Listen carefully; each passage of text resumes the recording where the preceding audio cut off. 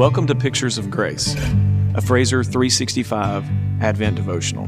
My name is Chris Montgomery, Senior Pastor of Fraser Church, and I'm so glad you're on this Advent journey with us. May the Lord bless you today as we learn about His unmerited grace. Welcome to Day 20 of Pictures of Grace, an Advent daily devotional.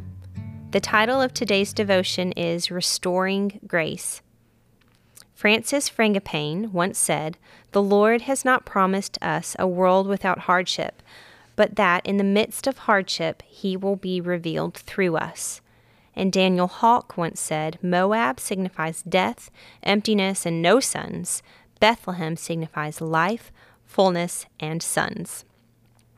Today's text comes from Ruth chapter 4, verses 13 through 17. So Boaz took Ruth, and she became his wife. And he went into her, and the Lord gave her conception, and she bore a son. Then the woman said to Naomi, "Blessed be the Lord, who has not left you this day without a redeemer, and may his name be renowned in Israel. He shall be to you a restorer of life and a nourisher of your old age. For your daughter-in-law who loves you, who is more to you than 7 sons, has given birth to him." Then Naomi took the child and laid him on her lap and became his nurse. And when the women of the neighborhood gave him a name, saying, "A son has been born to Naomi," they named him Obed. He was the father of Jesse, the father of David. Our God is a God of restoration. A worldly definition of restoration is the act of returning something to its previous state. It could be defined as making something new again. Yet a biblical definition of restoration is transforming something into a better condition than it existed in a previous state. The New Testament word for restoration can even mean a rebirth. Let's look at just a few examples of biblical restoration. Jeremiah 30, verse 17, speaks of physical restoration. "For I will restore health to you, and your wounds I will heal, declares the Lord." David cries out for spiritual restoration in Psalm 51:12. "Restore to me the joy of your salvation and uphold me with a willing spirit." Restoration can occur in our situations and circumstances. Job chapter 42 verse 10 states, "And the Lord restored the fortunes of Job when he prayed for his friends, and the Lord gave Job twice as much as he had before." The New Living Version of Romans chapter 5 verse 10 reveals the restoration provided by Jesus, our Redeemer.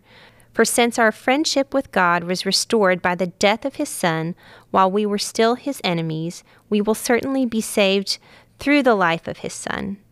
Restoration is the overarching theme of Scripture, and it is the frame around the picture of grace in the story of Ruth. Daniel Hawk discussed this restoration for Ruth by giving the following contrast. Naomi travels with her family to Moab, and all her men die there. In her own words, she was full when she left Bethlehem, but comes back empty from Moab. She loses her sons in Moab, but gains a son in Bethlehem. Not to mention a daughter-in-law worth more than 7 sons. Departing from Bethlehem brings woe and separation. Returning to Bethlehem brings fulfillment and restoration. Dr. Stephen Davey gives his description of restoration in Ruth with these words. "The book of Ruth opens with 3 funerals, but closes with a wedding and a baby boy. There is a good deal of weeping recorded in the first chapter, but the last is filled with overflowing joy. Now, not all of life's events have a happy ending, but this little book reminds the Christian especially that it is God who writes the last chapter." It is extremely encouraging to know that our God of restoration has the final word. Ruth chapter 4, verses 14 and 15 records what turns out to be a divine blessing. A group of women said these prophetic words to Naomi, "Blessed be the Lord, who has not left you this day without a redeemer, and may his name be renowned in Israel. He shall be to you a restorer of life and a nourisher of your old age. For your daughter-in-law who loves you, who is more to you than 7 sons, has given birth to him." Did you catch that phrase, restorer of life? God restores and blesses for the glory and honor of his name. Ian Campbell's commentary gives abundant insight on these verses of Scripture. So the blessing of God's love and God's purpose was clear in the family of Boaz. There was also going to be the blessing of worth and fame. May you be great in Ephrath and famous in Bethlehem. Maybe there was some that did not know of Boaz and Ruth, but Ruth's name was going to become famous.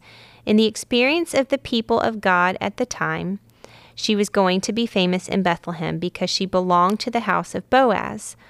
Long after she is gone and her dust mingles with the dust of the earth, her fame continues because her story is written with the finger of God. The world is full of men and women who are desperately searching for something by which to be remembered. Their one great aim is to be on everybody's lips. Their consuming passion is that men will remember them long after they are gone, that men will remember what they did and what they said and the contribution they made in their own field. But everything about us here will pass away, except what God has done and been for us in Christ. Every name that has ever been written in the book of men will vanish, but those that have been written in the Lamb's book of life, written with the finger of God, in his inerrant record of the ages, their name, bound up with the name of their kinsman Redeemer, will live on beyond death in mortal annals. What matters ultimately is not whether men will remember us when we're gone. What matters is whether our name is written in the Lamb's book of life. Our God restores and blesses. He redeems and heals. God does what he does because of who he is. His merciful actions stem from his matchless nature. May our lives be a testimony of his restoring power and infinite mercy. Even if he chooses to bless us, it will be for his glory, for he alone is the famous one. As you think about today's reading, reflect on the following questions. In what specific way is God restoring you? How do you see his hand of mercy and grace on your life today? How is your life inspired by knowing God has the final word? How does David's words in Psalm 35 apply to the story of Ruth and to your life personally? That weeping may tarry for the night, but joy comes in the morning. Let's pray. Abba, Father, thank you for your restoring mercy and power.